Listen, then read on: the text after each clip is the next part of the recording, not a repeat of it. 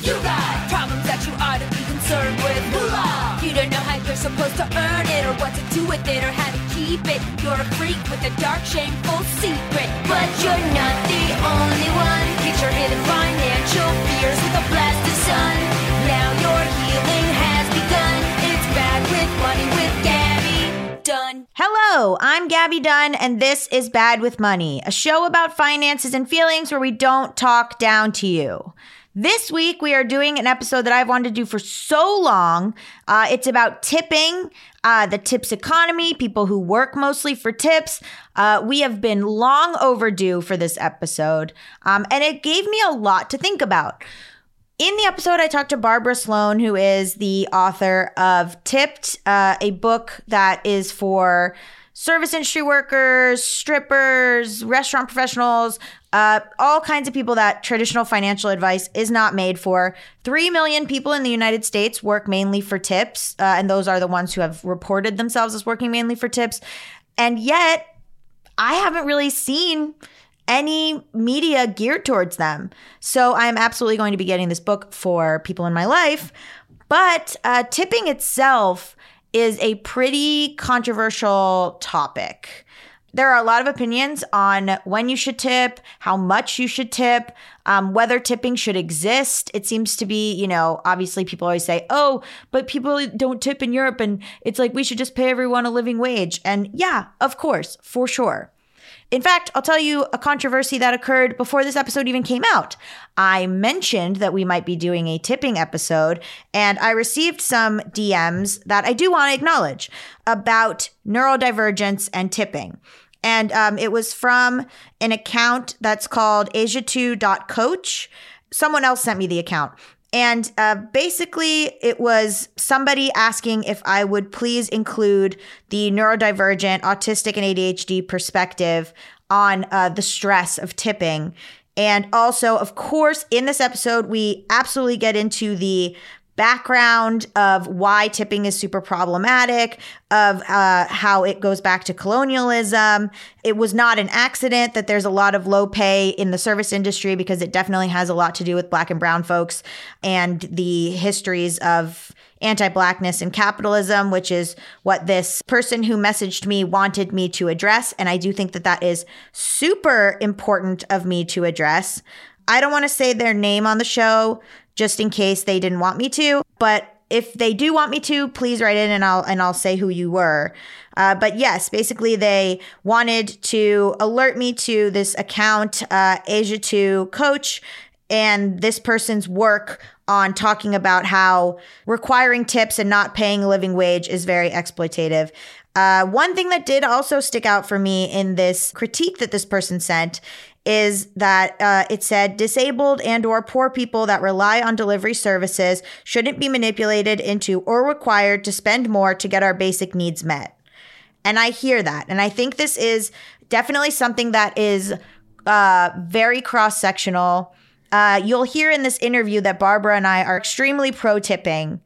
And I did want to throw in, before we get into that, a little bit of a different perspective. I'm curious to know what you all think about it. I think everybody probably has a ton of different opinions. I had not considered the neurodivergent aspect of it, and I had not considered the disability aspect. So a pretty tangled web of capitalist bullshit. And so I just wanted to make sure that everybody felt heard. And that different voices were getting spoken to on this platform, because I know that I feel a responsibility to make sure that this is a bit of a more well-rounded show than maybe another finance show.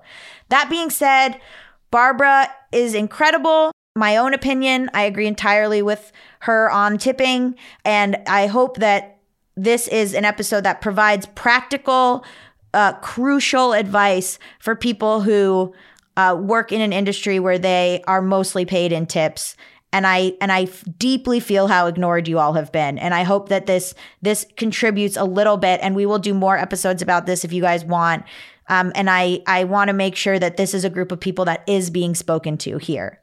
So thank you so much, and give it a listen.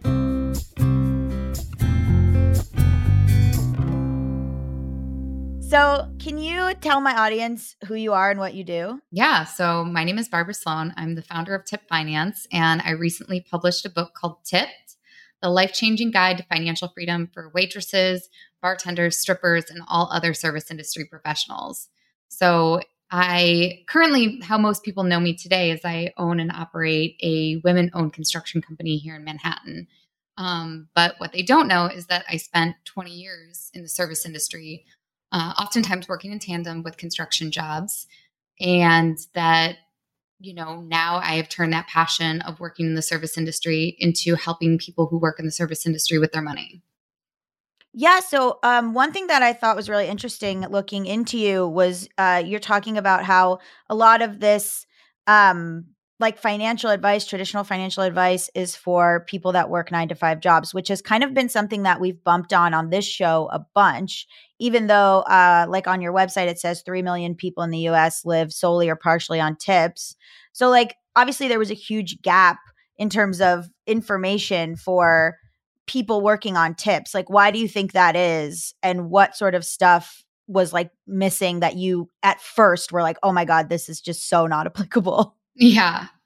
So I think when most people think about employment types, they think about the traditional employment type, which is where you work for an employer, the employer gives you your job responsibilities, they pay you, they handle your benefits, and then the other type of employment, which is entrepreneurship or independent contractor consultant, sort of like working for yourself. And people think that those are kind of the only two paths, when in actuality, there's this third type of employment, which is tipped employment. Tipped employees are the only other sector of employment that have their own minimum wage, their own separate minimum wage, which federally is still $2.13. Insane. How my aha moment kind of came to me in 2013. I had just moved to New York with my spouse, and, she and I had moved here with like $700 in our pocket. I got 2 jobs. The first job was I worked at Coyote Ugly, which is a bar here in New York where you sing and dance on the bar, you hit your patrons. It's a good time. And then the other job I got was working on Wall Street for an unregulated market, which, if people don't know, it was part trading floor, part independent sales organization that was selling usurious loan products like loan sharking. Oh. And yeah, it was disgusting. And after 6 months and the third trader getting shipped off to rehab, I was like, I think I need to go back to construction, because the financial services is just not for me. It's super toxic. It's really bad. And so I left that company and I got a job at the construction company that I now own. I was employee number 4 at the time, and they tasked me with setting up an HR department and with running the accounting and finance department. And so I had never had HR before, as someone who spent majority of my career in the service industry. So this was very fascinating to me. And I was like, oh, well, what does an HR department do? How do they support the lives and financial lives of their employees? I'd never had a 401k. I had never had health. I had had health insurance once, but I hadn't had health insurance for over a decade. And I had never had pre-tax benefits or, PTO. What is PTO? What's a PTO policy? How does that support people? So it was sort of in discovering all of these benefits in the system. And then on the other side, we were working for these really high net worth clients, and I was getting to talk to them about their budgets, people with what seemed like unlimited resources. And I was seeing how they made decisions about their money. And it was sort of an aha moment where I was like, oh, it's these 3 things. It's these systems and benefits. It's this, mindfulness around your money. And it's these, habits that people have that help them build wealth. And these are the reasons that myself and my peers were not able to build wealth. Yeah. So most people who become millionaires in this country do so either through a 401k or through appreciation of their primary residence. Both Mhm. of those are things that are very difficult for people in the service industry to have access to. Yeah, I tried. So I was doing like research on, the history of gratuity, the history of tipping. There's all kinds of different, oh, it came from Tudor England. Oh, it came from Europe. And then people brought it over to the US in order to show that they were part of an aristocracy, different ways and backgrounds. And then, of course, like people talking about how slavery sort of, factored into the history of tipping. And I was like doing all of this research, but it sort of became increasingly irrelevant because there's so much going on like right now in terms of like, oh, well, we can't go back and sort of change the way, like people always want to be like, well, let's like stop, with tipping. But you kind of can't go back and change the way that everything is set up. Why in a more modern sense is this American thing? Like I feel like it is just like incredibly American to have this. And like why? Is it just they don't want to pay and so that's just like why it's kept up?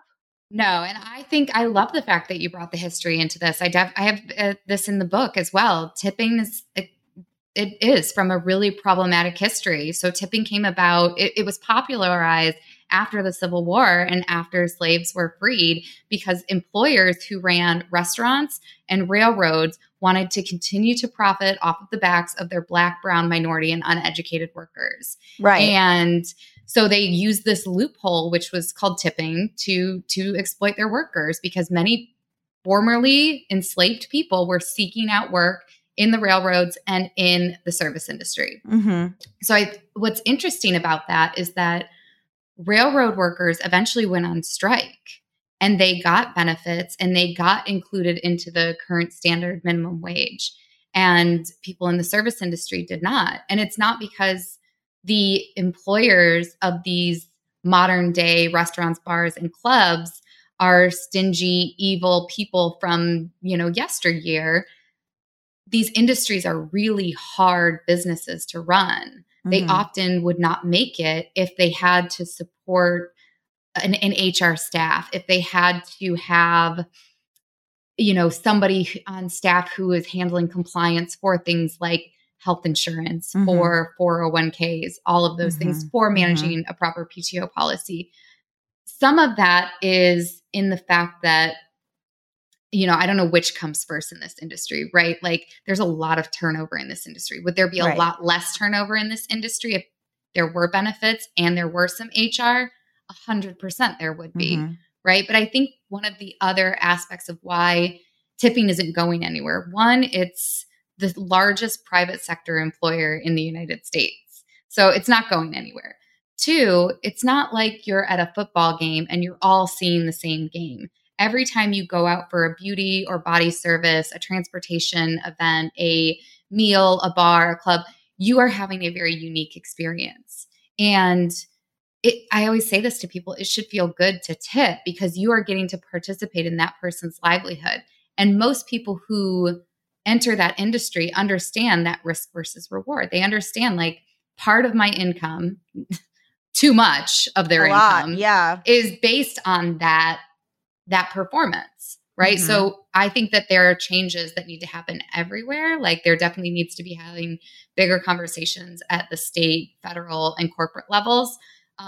But also as patrons and people who go to these establishments, our worlds were rocked during COVID when we couldn't go see our barber, when we couldn't go to our restaurants and our clubs. There are intangible elements that these businesses bring to our communities and to ourselves. And we need to understand that we are the keepers of our brothers and sisters and that tipping is part of that fabric and that landscape of looking after these people and that it's our duty. Yeah. I mean, it got really into the idea of classism for me from coming from looking at that history and then the way that the history is described in your book. Like, it's so classist in this way where you still see a majority of Black and brown people working in these sectors. And then also this idea. So my younger sister has always been a bartender. That's always what she's done. And there's this inherent idea that like, this is a stepping stone. And I think potentially for her, because she is a white woman, right? They're like, so what do you actually want to do? what do you really want to do? You know, you don't want to do this. Like, am I right in that it's like this sort of classist thing sort of built in from the history and then coming into the now where there's this assumption that certain people are going to be there forever and certain people are like, oh, and you have a different dream, right? Which she doesn't. I mean, maybe she wants to own her own bar. That's like what she thinks about for the future. But like, I find it so toxic when people say to her, like, well, what do you really want to do? I both hate and love this question. Like when people are saying, what's your real job? What are you really going to do? Are they poor-mannered pricks? Yes, absolutely. But what is behind that question is, how do you make your life work with all of these other aspects that I've chased that it appears that you don't have in this job? I think that's what they're really asking in that question. Like, I would do what you would be doing because it looks like a hell of a lot more fun, but I can't make sense of it. So what I'm really asking is, how do you make this work? And what I think that people who are in our industry, need to understand is that the sentiment behind that is they're concerned. They're concerned that we don't have safety nets in place, which for the most part, they are correct in that assumption. Right? Tipped workers age into the most economically disadvantaged people in our population. They're twice as likely to be unhoused. Wow. 2/3 of those people are women, right? 25% are parents. But it's not just an income problem in these roles. And it's not a stepping stone for a lot of people. And I think that, one, the industry has bad PR. And two, I think that there's just a lot of shame in this industry as well, because it's perpetuated as this moral or ambition failing on some level. Yes, exactly. And it's so shitty. And that's why people feel like they don't have to tip or something, because they're like, well, your job isn't important like a doctor or whatever. But like, clearly, as you said, during COVID, we realized that these are very important jobs. Why is it a different minimum wage for service workers than federal minimum wage? And like, how is that legal? Yeah, it started in the 60s. I don't know how it's still legal. I honestly it's state specific, right? California, they have a $15 minimum wage. There's a great organization called One Fair Wage that's, getting these things on the ballots in different states. There's a lot of change happening, but it's just at a really slow pace. And unfortunately, I don't feel like we have time to wait for that change. And I think that there's a lot of control that we as individuals in this community have. The other industry that I know as well as this industry is construction. And in the construction industry, we got an organization called OSHA. And when OSHA came about, they started educating the workforce. And when they educated the workforce, they changed how many people were, injured or had workplace deaths. And they changed the industry from within. And that's kind of my goal is I'm like, we have way more skills than people talk about. We have way more potential. There's a lot of us out there. We as a community can lift each other up and we have a lot of control. And so, yeah, I love to dig into like how people can replace those traditional benefits for themselves. That's what I want to ask. Yeah. So you were talking about that they just don't have these, things available, 401k matching or even an HR department, or they're working largely in cash. So I want to get into like, what are some things, that would be the equivalent of the advice of like, ask for a raise, cut out a latte, whatever, you know what I mean? Like what are some of the equivalent things that people who work largely on tips can do? Yeah. I started listening to personal finance in like 2016 when I had to turn every other form of media off because I just couldn't stomach it.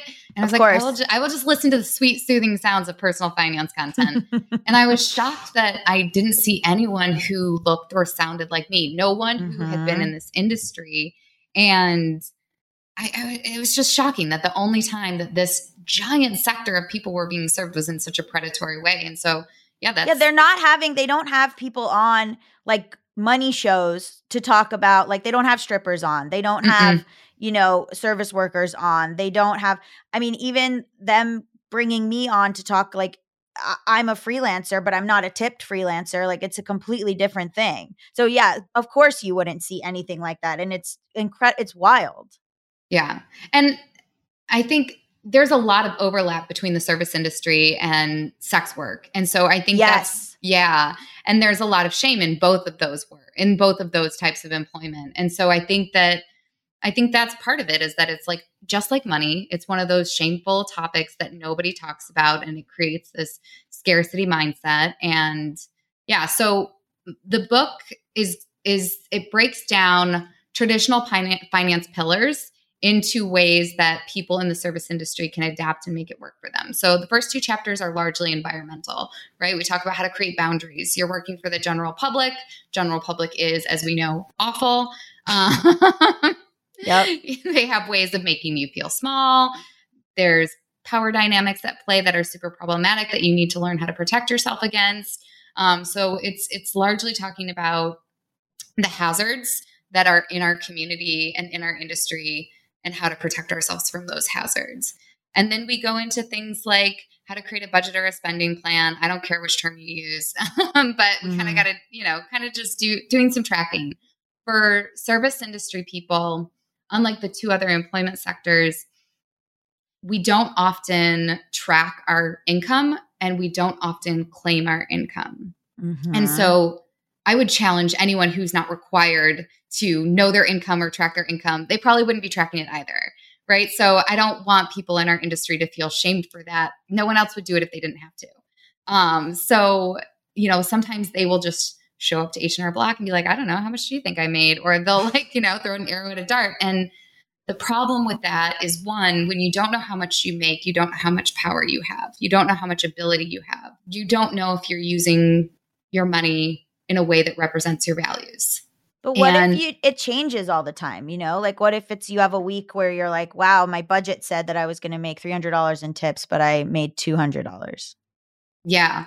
So I have a whole chapter on budgeting where we talk a lot about how to budget on a fluctuating income, which is a great resource. A lot of it's building in buffers. There's also you can budget off of your income, or you can budget off of your expenses. Sometimes businesses that have a more steady income will budget based off their income. Or if your expenses are more predictable, you will budget off of your expenses. So usually I just start with picking whichever one is more predictable, and we go from there. But then sometimes you have to build in buffers as well. And there's like 3 strategies I have in the book where you can talk about how to build in buffers. But yeah, so deep diving, getting to know your numbers is very important on the income side as well. And then just the added push of claiming your income, because people in our industry, when they don't claim their income, they don't realize how much short-term thinking that is. Your income is used as a marker for how much you will receive in benefits for Social Security.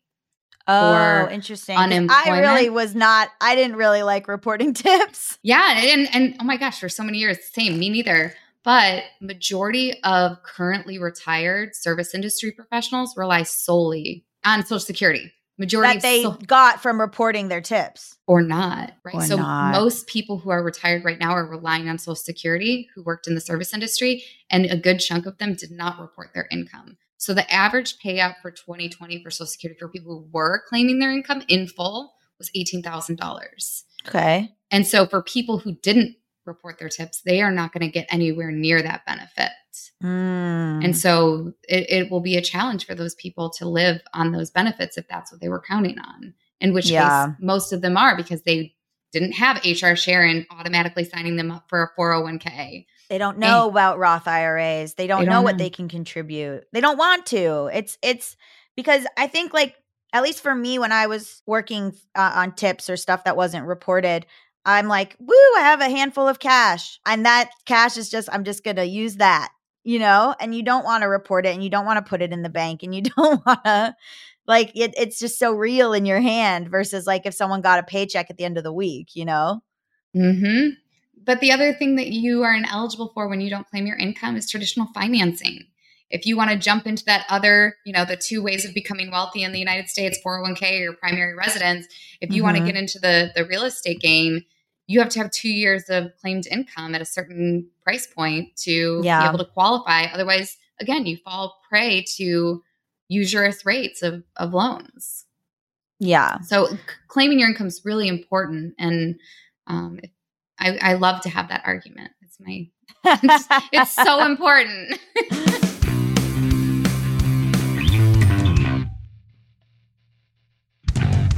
So, like, in terms of retirement, what can you do if you're a tipped worker? If you're a tip worker and you do have a W-2, which means you're getting that like $2.13 or, whatever your state sub minimum wage is, and you get like $1 in your paycheck. Oh my God. Let's say you have that W-2 situation.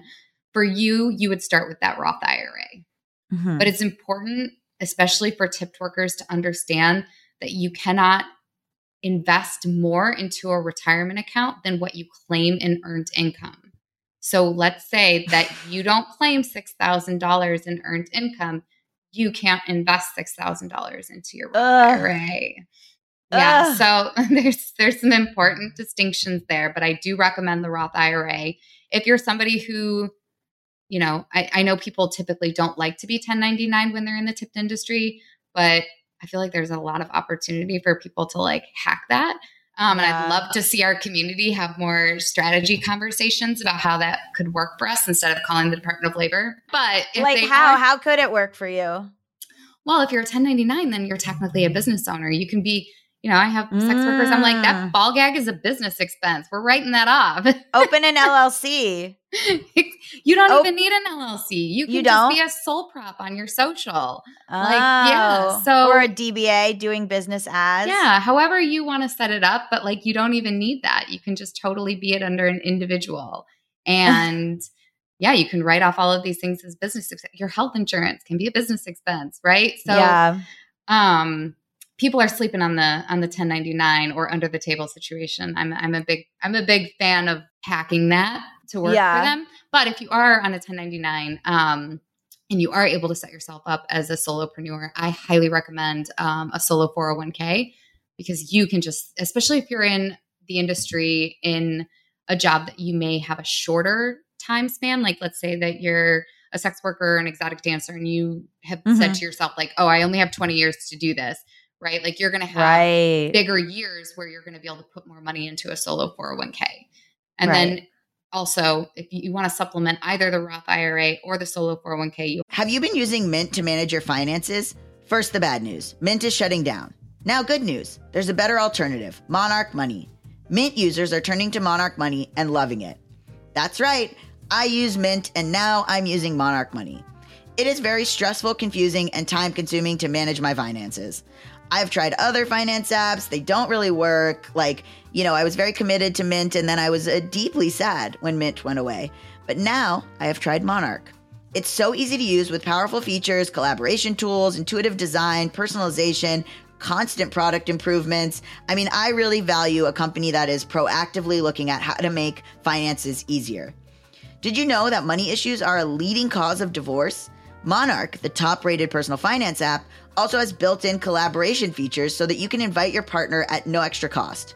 Can you imagine being able to have a budget app with your partner? That is wild. You can see all your finances, you can collaborate on your budget, you can get insights on your cash flow and recurring transactions. It's a very easy way to manage a household's finances. Monarch is the top-rated all-in-one personal finance app. It gives you a comprehensive view of all your accounts, investments, transactions, and more. Create custom budgets, set goals, and collaborate with your partner. And now get an extended 30-day free trial when you go to monarchmoney.com/badmoney. Unlike other personal finance apps, Monarch's simple, intuitive design makes it so easy to set up, customize, and use.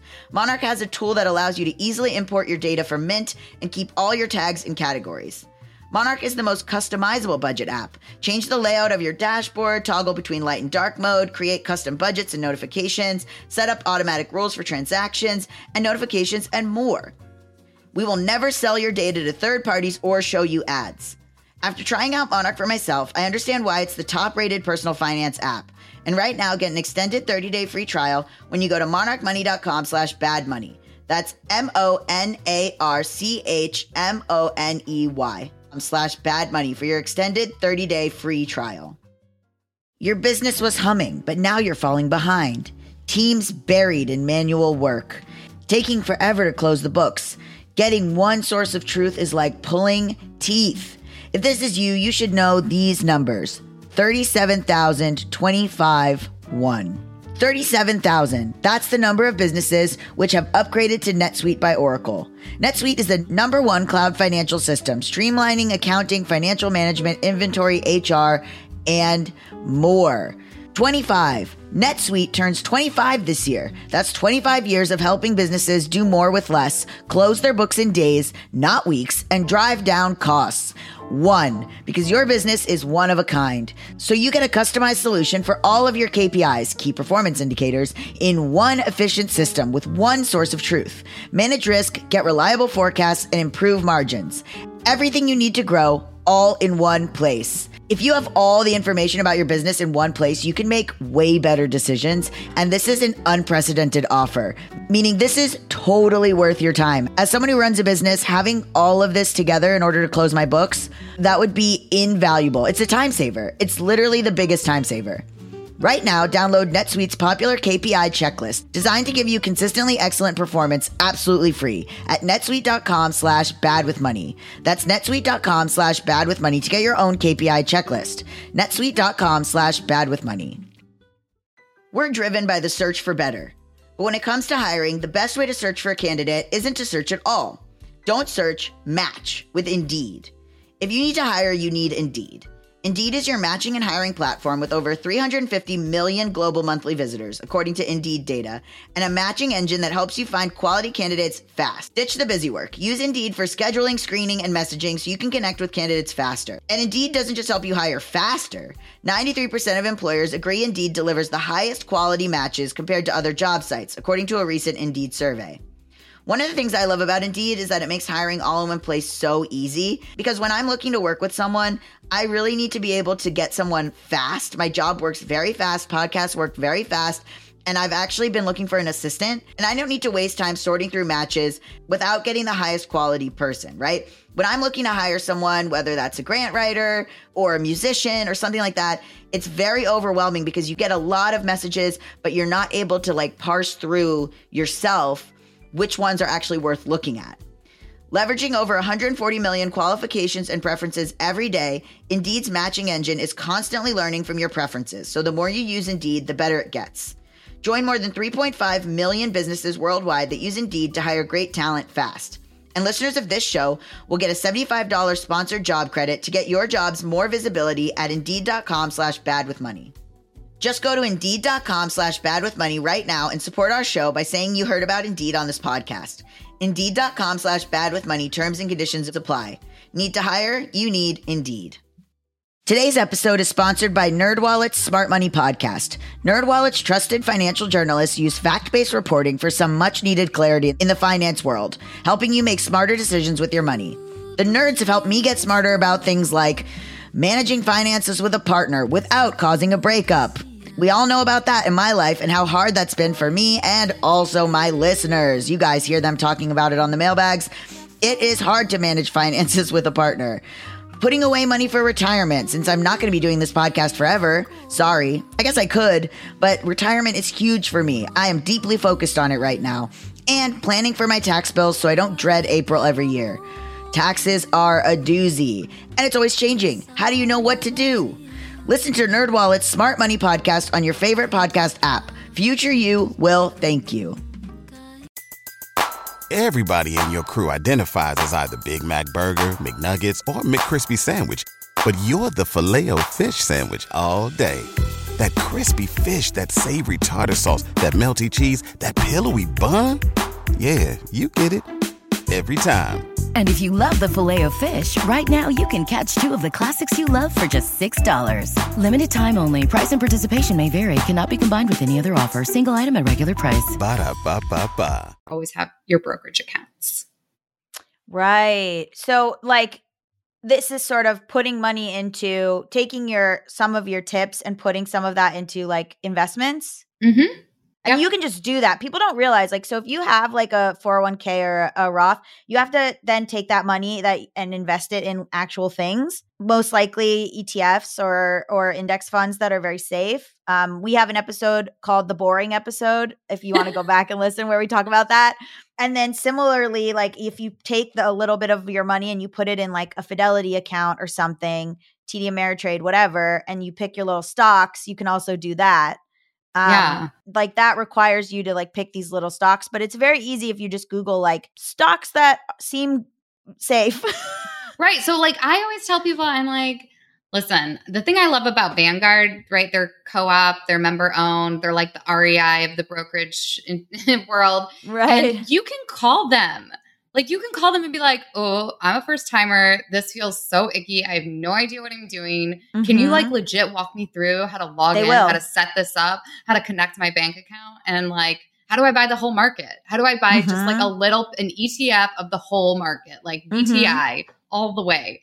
I obviously don't give financial advice because I have zero credentials, but you can call. I've done that, and I know it sounds weird, but I've done that, and then I've had the people be like, yeah, we were sort of waiting for you to call. Like you had opened an account, and then we were sort of like, next step would be you like call us. And I was like, I didn't know that. Like, I didn't know that you could just do that.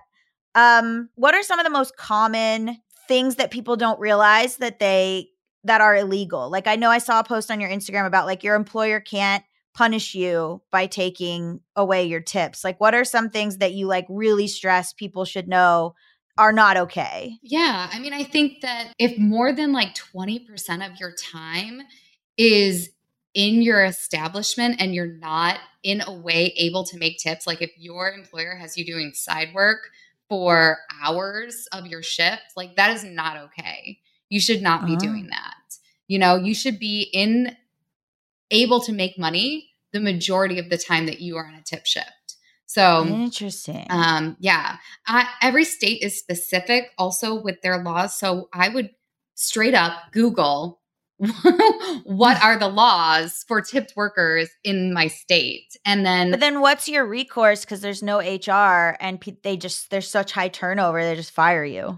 Yeah. And it's also not easy to be like, you're the person who controls my schedule and you're the person who controls my shift, but I just don't really think that you're being fair to us with all this side work. Yeah. Like it's not a great system for that.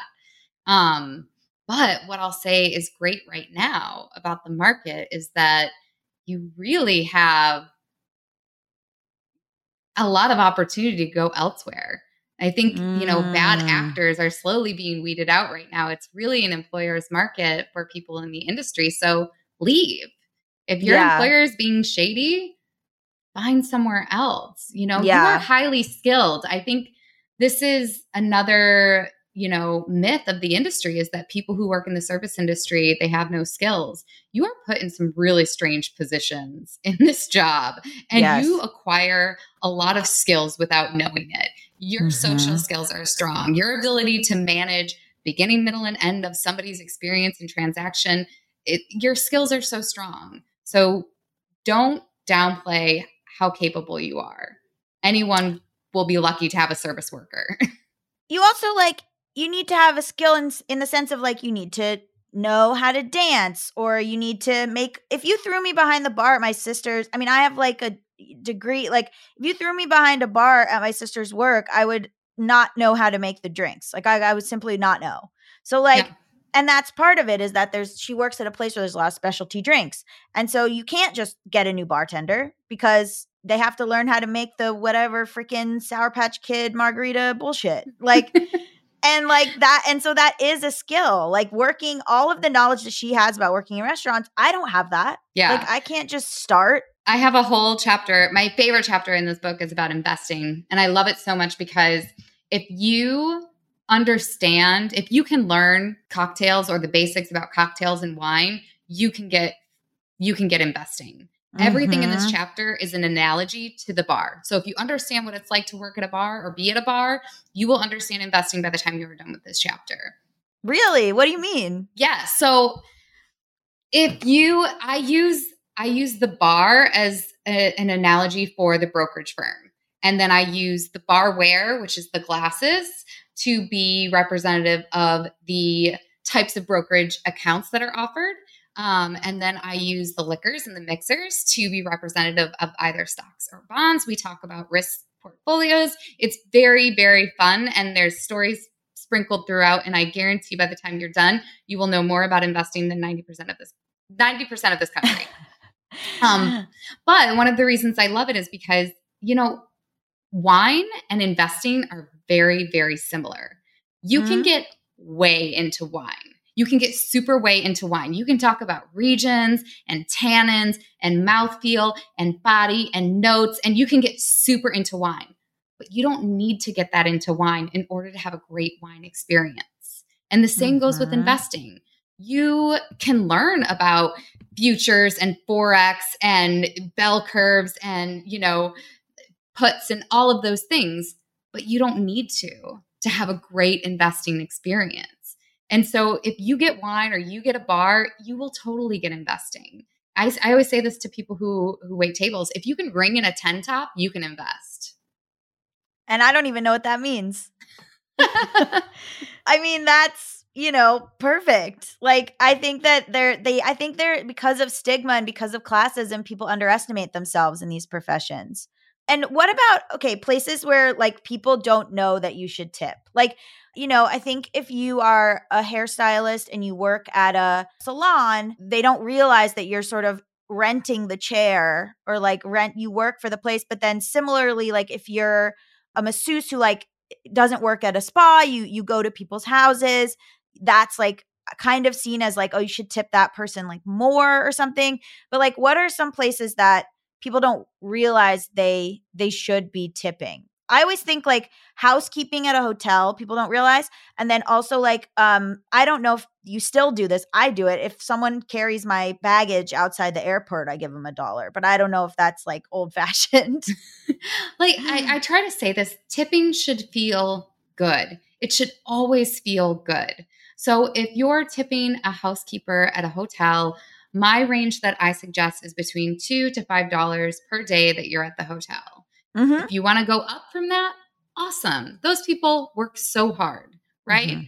I lived in Vegas for a long time. To see the things that happen in hotel rooms, it's appalling. Like, tip those people. They really deserve it. I think it helps to understand that tipping is typically reserved for people in beauty and body industries, food and beverage industries, hospitality industries, and transportation industries. So when you think about tipping, you can always say, okay, those are the 4 industries typically that I'm going to find tipping. And then use your best judgment, right? If your massage therapist is carrying their bed to your home, using gas money, bringing their own lotions, even if they are employed by themselves, they still have to charge market rates. They should still get a tip for that level of service, right? I also like to say tip on service, not on product. If you're at a coffee shop and you're getting a prepackaged coffee and a prepackaged item and you go up to the counter and we all have these new iPads and everyone's loving this argument of like, she turned it around, it had all these tipping options and I only got a packaged sandwich. And it's like, you have to be an educated consumer in this situation. And you have to say, you know what? I bought product, not service. This is not a situation that requires a tip. And the person on the other side of that transaction knows it. However, if they draw a cat foam face on the top of your coffee and, gave you a pumpkin spice cherry Fruit Loops, frappuccino that they could have burned themselves on, then yes, please throw that person some money. Yeah. Yeah.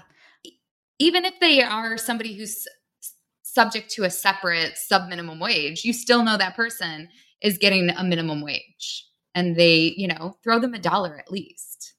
Yeah, even if they are just giving you like something prepackaged, I feel like they still work. It doesn't matter. It still counts as a transaction. What do you think about those things that give you the option?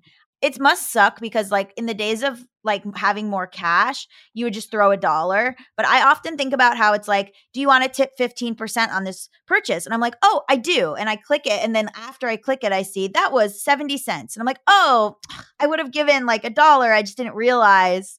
Like, is that common? Do you think is that like making things kind of worse? Yeah, I think we're in a transition phase where we're establishments are still figuring it out, and we're still developing norms and rules surrounding it, right? People will get upset if they walk into a place and the range is 25% to 30% or 35% versus 15 to 25. And so, yeah, I think we're all still figuring out this whole iPad thing. I'll say what I'd like to see more of is making sure that people ask for payment transactions after a service is complete. Sometimes what I'll see is people will ask for that up front. And I would say the whole point of feeling good about tipping is that you are aware that your service experience was enjoyable and that, nothing unusual. I always like to say, unless you get stabbed, spit on, or sued during your experience, you should always be tipping 20%, if not 25%, considering COVID was really hard on people. Yeah. But, I think it's good when people develop their own personal tipping policy because it helps. Yeah. I mean, it is hard sometimes. Like, how do you ask, like if you're with, I guess like in the large sense, right? If you're with like a tattoo artist or a sex worker or something like that, how do you ask like, should I tip and what do I tip? Or do you just sit like me and Google like tip for? I think it's really great to talk to the people who you're engaging their services with. It shows that you care about them. It shows you care about their livelihood. If you got a bunch of movers and they carried a piano up your 5-flight, walk up versus they carried a couple boxes, I think it's really great to have that conversation of like, okay, I know I got a piano. What do you think is a good range for a tip for you guys? Like that was backbreaking work. And they'll tell you, they'll be like, this is the percentage range that I think is appropriate for that. And then you also get to use your best judgment based on their response. There was this, you posted about it too, but I saw it as well on TikTok. There was this thing of women getting better tips if they wear pigtails. Are there other, and then you kind of had a mixed thing where you were like, yeah, but that is like a hack you can use. So like, what are other hacks like that? And how do you feel about those things? I have mixed emotions, right? I'm here for all of those things, but I'm also just like, ew, that's disgusting, right? I know. Like, no one, but we also, I also don't want anyone to feel shame in what they do. Like if I say you to that, then I'm also saying that to sex workers who do that on the regular. Correct. And that's part of how they make money. And I think that's totally fine for them. I would say the fact that people associate it with children is the part that bothers me. But it's hard out there. So utilize whatever data you have found that works for your industry, right? Like if I remember when we were waiting tables at a job at a restaurant, sometimes if someone was having a really bad shift, we would walk by them while they were at a table and we'd say happy birthday to that server. And yes, you didn't do it all the time because people would catch on. But if they were having a really brutal day and you were like, oh, they need a little love today, you would do something like that. And then their guests would be like, oh my God, it's your birthday. And you'd be like, yeah. And they would probably throw you a little extra something. And so I think, again, I don't think that's a hack that needs to be used all the time because it gets abused. But there are little ways that you can optimize each of your shifts. I have a chapter about hustling, which in the 9-to-5 world is super problematic, right? Hustle culture is associated with people profiting off of free labor. In our industry, hustle is self-defined. And so it's about carving out and finding opportunities while you're already on your shift working. And so that hustle would be maybe like, oh, what are things that I have access to that are maybe free that I can add to this experience? I was working at a sushi restaurant in Boston and I was waiting on, oh my God, I think it was like John Mayer or, right? And everyone in this town has John Mayer stories, baby. Oh yeah.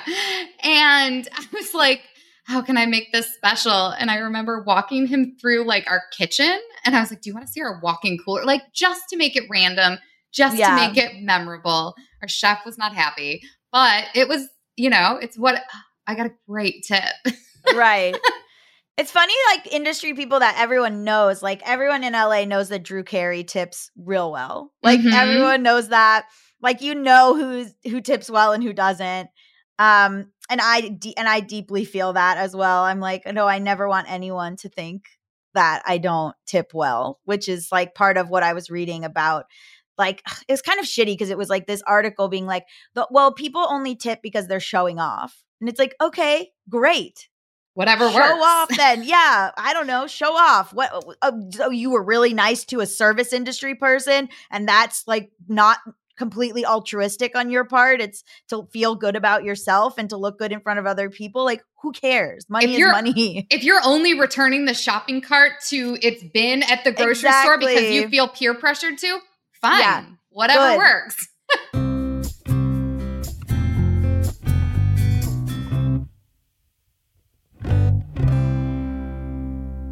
Are there other like tips and stuff? I guess like giving them away is a bad idea in terms of like then people know the secrets, you know? What's interesting is that everyone has their own unique opportunities at whatever their establishment is. And then you also have your own unique special gifts and in whatever your type of work is. So I think trying to find more creative ways to do things is what keeps the job fun and engaging. You know, I was in this industry for a long time, and I was a beer girl, a shot girl, a pole dancer, a fetish worker, a sex worker, a waitress, a cater waiter. Like, I have done all of the jobs, and mastery was super fun in each of them.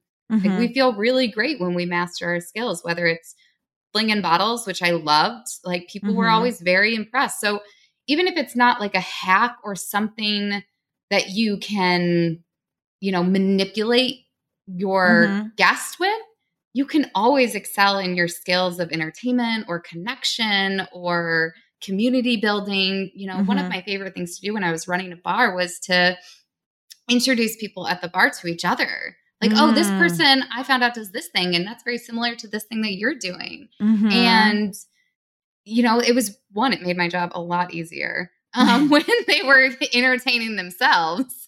But that's also part of the experience. You're enhancing it. Yeah, I don't think it's manipulative. Like, I've definitely, when I've worked in certain places in the past, like, I'll put on, because I'm from Florida, I can do it. I put on a Southern accent in certain instances so that the person feels like I'm not some like Yankee asshole or like, you know, you want to like, you can kind of gauge. A friend of mine was working at Hooters, and like they had very strict rules about hair color. Like, it needed to be a natural hair color. But then sort of like as time has changed, men like alt girls. So all of a sudden, like, now tastes have changed, and like she can have sort of funky hair, and there are guys that are into it, which is also just like, you know, its own thing. But I think like carving out your skills, or it is a lot of work. Even like I watch my sister's personality change, and people always say like service industry, you know, type stuff. Or in my own life, like, you know, it was interesting. Like, whenever I used to do sex work, I would always find that it was mostly just kindness. Like, these guys just wanted like someone to be like, hi, babe, like nice. Like, they just wanted someone to be nice to them. So it really is like performing, but it is like acting almost, in both for the bar, being behind the bar, and the way that she will be talking to me one way and then turn around and I have a completely different voice with the customer. But you could take that for granted. Like, if you're just using these services and you've never actually been behind the scenes in them, like, you can just completely miss or take all of that for granted. And that's why people think that they don't have to tip, or that's why people think that these jobs are easy, because they're not realizing that all that goes into it. And like you said, like learning to fling bottles, or learning to, even the thing of taking shots with the customer. And obviously, like, I don't know if people know, but the bartender's shot is water, guys. But like, not always, Coyote. Not at Coyote. Yeah. In some places. I've even seen, there was an amazing, like, I love little tricks like this, or not even tricks, but like my ex-boyfriend used to tour with this one stand-up comic. I'm not going to call the person out, but they have their persona is someone who's like drunk, And so like, drinking on stage, having a good time, making a percentage of like trying to get the people to make, tips or whatever, the servers at the comedy club. And this person would like have this whole rigmarole of like, and their comedy worked because people were like, they're so real. They're drunk, like on stage, they're having fun with us or whatever. And I remember like believing it. And then much later being like, oh, they take the Jack Daniels bottle and it's apple juice. Mm-hmm. And it's all a performance. All and a performance. I love that. And I think people don't realize how much thought and like experience and work is going into things that you as the consumer are meant to feel are just easy. Yeah. I mean, if you look, I would, anyone who doesn't understand how hard it is to work behind a bar or in a club, just go and read the comment section of any Facebook post and realize that you are going to be talking to all of those people. And how would you feel having to talk to all of those people? It's a skill set. It is tough work to have all of those different types of conversations and meet people where they are without losing your mind, right? Mm-hmm. It's really difficult work. I mean, that's the same thing in dance. It's like to make it look effortless. And that's what people in the service industry are skilled at. They make it look effortless. Yes. So people should be tipping 25 to 35%. That's what you think. What about people who are like, I just want people to listen to this and understand that they should tip. Like, why? How do we get people who are like, I don't tip to tip? Yeah. I mean, if you don't tip, I don't know what to say. Don't go out and exploit somebody's labor, right? We have terms in this country for what we call it when you force someone to work for free. And that is what you are doing when you go out to a service-based establishment and you don't tip. You are forcing them to work for free. Those people have to pay out. Usually, if you're at a club, they usually have to pay out the house. They have to pay out their security. If you're going to a restaurant, they have to pay out a busboy. They have to tip out their bartender. If you're going to, all of these people have other obligations. Your tip isn't just going straight into their pocket. There's other things. There's other people that they support as well. So it's not just like, oh, this person gave me mediocre service, I'm not going to tip. Like if you get mediocre service and that's how you're balancing the scales is through your tip, which no judgment, like some people do that. Then 15% is 18%, 20%. Those are the lowest amounts that you can go. Anything else below that, you are taking money from somebody else's pocket. You are robbing them. So if you can't afford to tip, you cannot afford to go out to the establishment. There are a lot of other great ways for you to relax and wind down other than exploiting somebody's labor. You can have a potluck with friends. You can have a picnic. You can buy products at a grocery store, right? Like I remember getting into it, again, Facebook argument over like tipping at a ice cream shop. And they were just like, oh, I shouldn't have to tip at an ice cream shop. And I was like, if you feel that way, go to a grocery store and buy your own ice cream. Scoop it yourself. That is the economic way to do that for yourself and not exploit somebody's labor. I'm just getting flashbacks to friends who worked at Cold Stone Creamery and had to sing every time they put a tip in the jar when I were in high school. But it worked. We would all go and make them sing. So horrible. If you could leave like a final parting advice to people who are tipped workers for what's like something they should do right now, what would that be? The thing that people in the service industry are really great about is talking about the inside, the income side of the equation. They're really good at talking about how much they make on a shift with their coworker friends. But the problem is that those conversations end there. What I'd love to see more is for people in the service industry to talk about how they manage their money. Talk about, are you investing? Are you saving? What are your long-term goals? What were money memories in your house and your community like for you when you were growing up? We need to take the shame out of money in every industry, but because this industry has been so deprived of this content for so long, it's even more important that they start talking about that. So if there is somebody here who's listening to this podcast who's in the service industry, you are already miles ahead of your peers, miles. And so you need to become a leader And you need to pull other people up with you and start engaging them with conversations and helping to support them with resources. You can send them to my website. You can buy this book for them, but you need to start having those conversations. Thank you so much. And where can people find you and more of your work? I think you said it a little bit, but. Thank you so much for having me. This has been really, really fun. I like to be a little bit feisty, and so I appreciate the platform for that. Oh, yeah, that's what we do here. People can find me at Tipped Finance on all the socials. I hang out mostly on Instagram. I'm starting to hang out more on TikTok, but that's still pretty uncomfortable for me. So at Tipped Finance on all the socials. Also, you can find me at www.tippedfinance.com. I do one-on-one coaching. If you own a restaurant, bar, or club and want me to come do a money talk, I will come do that for your staff because, that will only help your business. It will keep your employees there for longer and keep them happier and healthier. But if you have a win, oh my gosh, please email me. I love to see service industry people winning and doing well with their money. So yeah, find me there. Thank you so much. Thank you. Thank you so much for listening. If you like the show, please give it a 5-star Apple review and listen to it the day it drops so we can get on the charts and spread the word.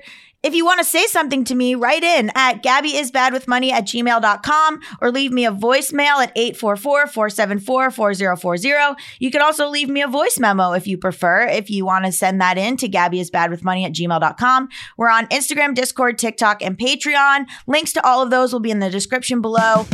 Okay, love you. Bye. Done.